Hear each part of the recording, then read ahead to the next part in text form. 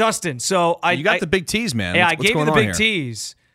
There was an interview. Chad Henne, who recently announced that he's retiring from football, was on the Adam Schefter podcast. And 1-0 versus Chad Henne. oh, that's right. He was a freshman.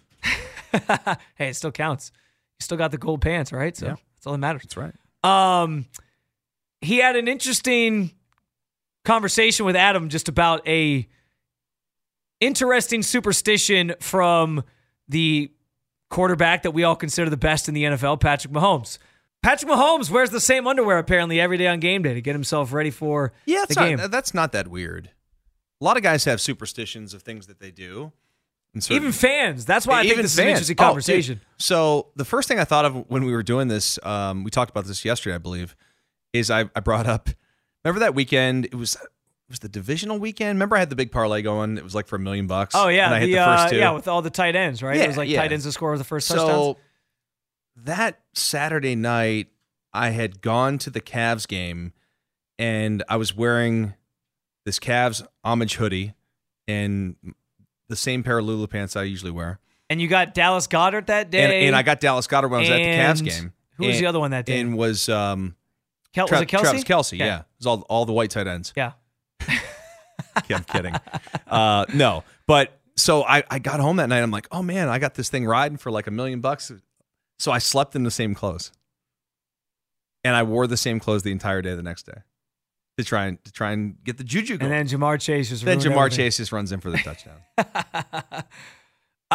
But yeah, I'm kind of superstitious. I think I get it from my grandma, who like growing up, she was very superstitious about like these weird little quirky things. Yeah.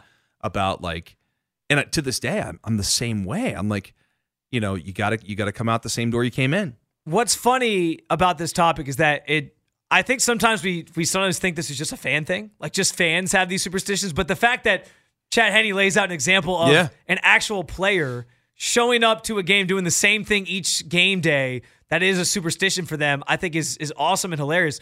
What are the weird superstitions? It doesn't have to be weird. What are the superstitions that you have for your teams that you try to do each and every single week or while the game's on? 216-578-9992. You can also chime in via Twitter. Another good way to get involved at Dustin Fox 37 for me, or for Dustin for me, it's at Spencito _. So I'll tell you, I don't know. I definitely have moments where I feel more superstitious, whether it's like something I'm wearing for that game. I don't want to like take it off or whatever. The best example I can give you is, so when I was in college, I followed Syracuse a little more closely because being from Rochester, New York, my sister went to Syracuse. That was like the big thing. So every time March Madness rolled around, I'd always be watching the games. And my now wife, when we were dating back at the time, we were watching the Syracuse game. I had a hat on. She took the hat and was like wearing it just for fun. She was like messing around. And I was like, all right, they were up like 20 points or something. Like Syracuse was blowing out. I forget. I think it was actually the Big East tournament at the time. I think they were playing Louisville. And Louisville was higher ranked than them. And I was like, they shouldn't win this game. Like Louisville's obviously a better team, but they somehow were up 20 points. And I was like, oh, dude, like this is great. So she took my hat. She puts it on. She's wearing it, joking around, being funny. And I flat out told her, like, if they lose this game somehow, like it's going to be your fault. Right. And they blew the 20-point lead, end up losing the game. And I never let her live it down like the rest of our senior year. I was like, you are the reason they lost. You stole my hat, you put it on, and what changed? They blow a 20-point lead after you put the hat on. So, of course. Fast forward to now we're married. We went on our honeymoon early 2020. This was it was like end of 2019, into 2020. So pre-pandemic. It was like December into January. And we're big Ohio State fans. So we're watching the Ohio State-Clemson game on New Year's Eve. Mm-hmm. This was the J.K. Dobbins, Justin Fields, Trevor Lawrence year.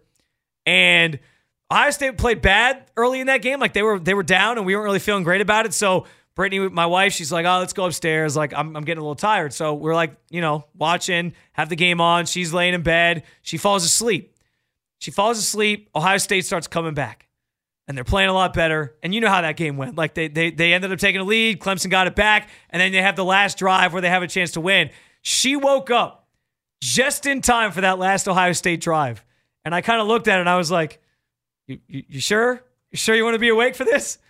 And lo and behold, they go down. Justin Fields throws the interception in the end zone. They lose the game. And I was like, I have two now examples of you doing something. Like, you are the reason why when you change something about the vibe in the room, 100%. They lost. The team that I was rooting for lost. Like, it's your fault. Yeah, I mean, I'm just trying to think back when I was playing. I was going to say, did you have any when you were a player?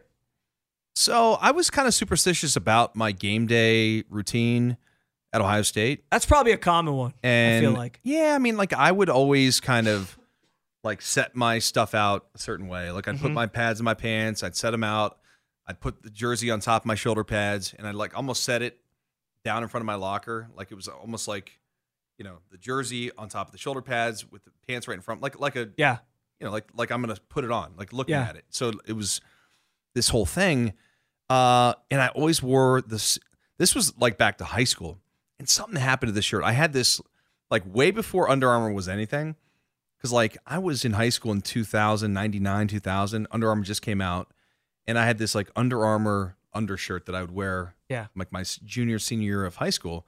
And I remember I took it to Ohio State, and I always wore the same undershirt under my pads every single game. They let that fly? Yeah. Were they not? I'm assuming they were Nike at the time. Yeah, but you couldn't see it. It's under my pads. Oh, okay. Just an undershirt. Okay. So it wasn't a big deal.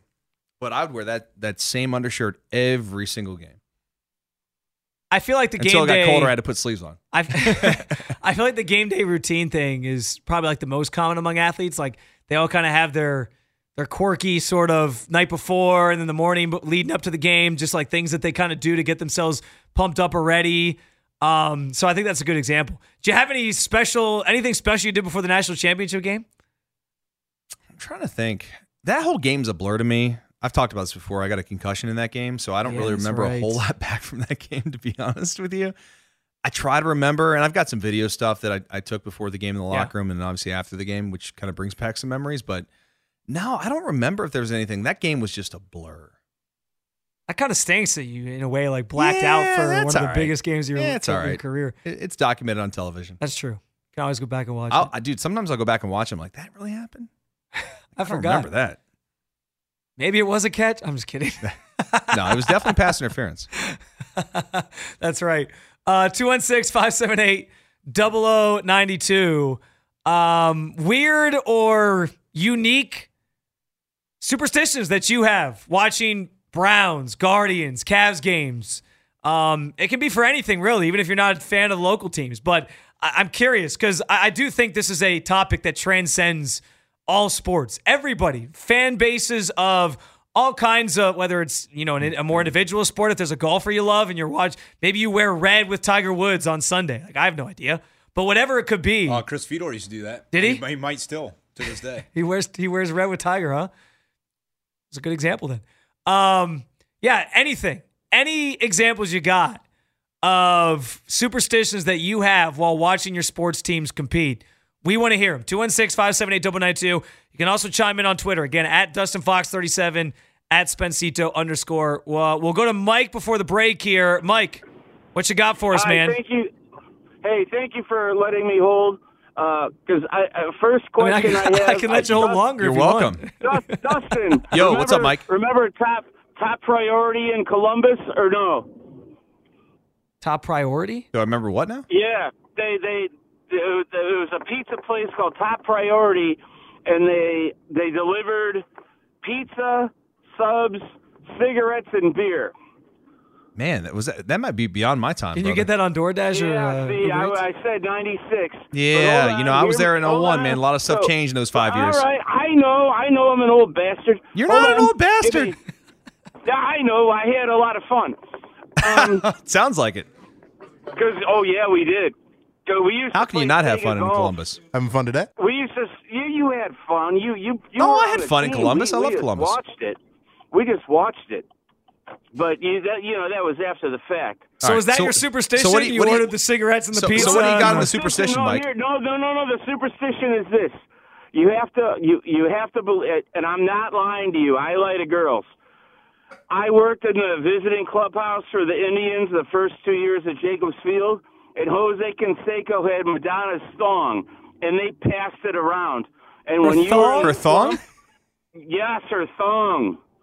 Her thong. Wait, they passed it around? It's kind of an interesting flex. They passed it around, and everybody Took a smelled sniff? it, and sniff then it? they put it on. When they were, Will Clark was one of the They put it on? people of all time.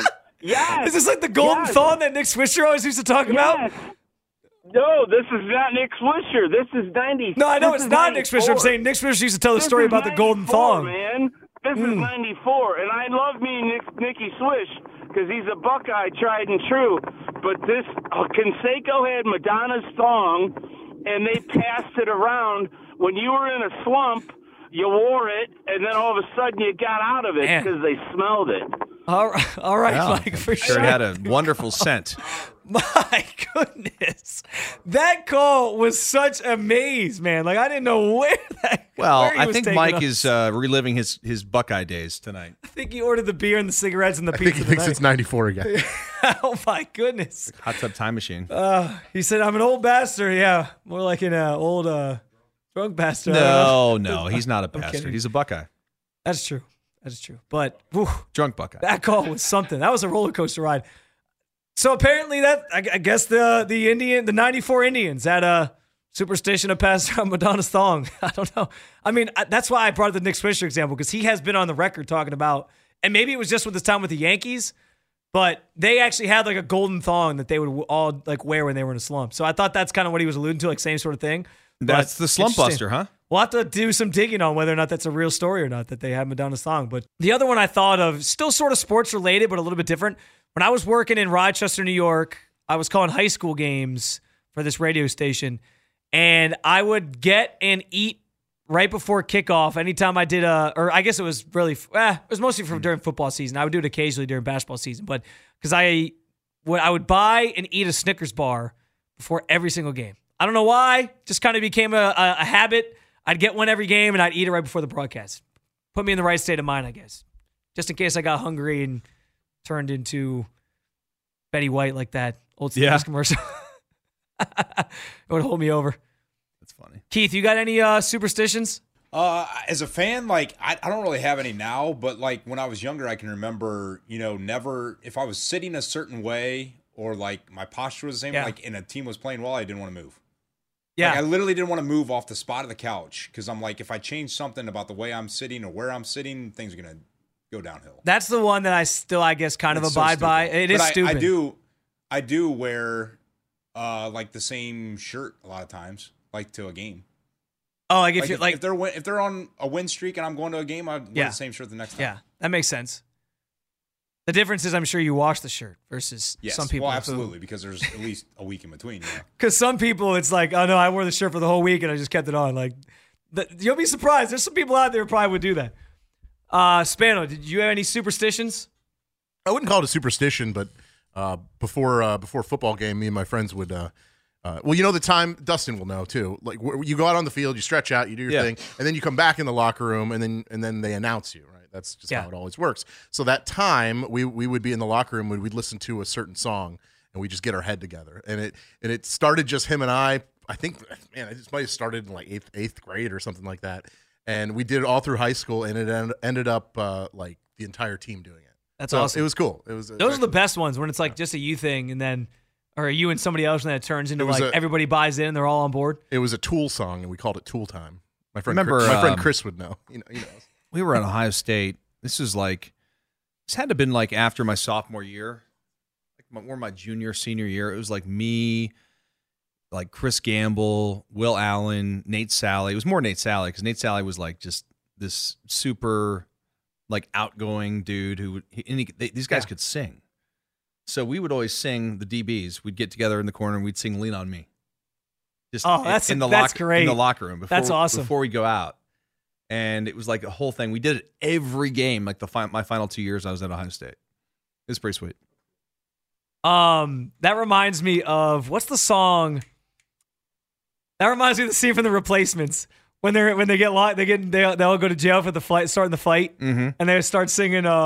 I Will Survive. I Will Survive. Yeah, that's it's such a classic. You've seen the movie, right? That's such a great scene.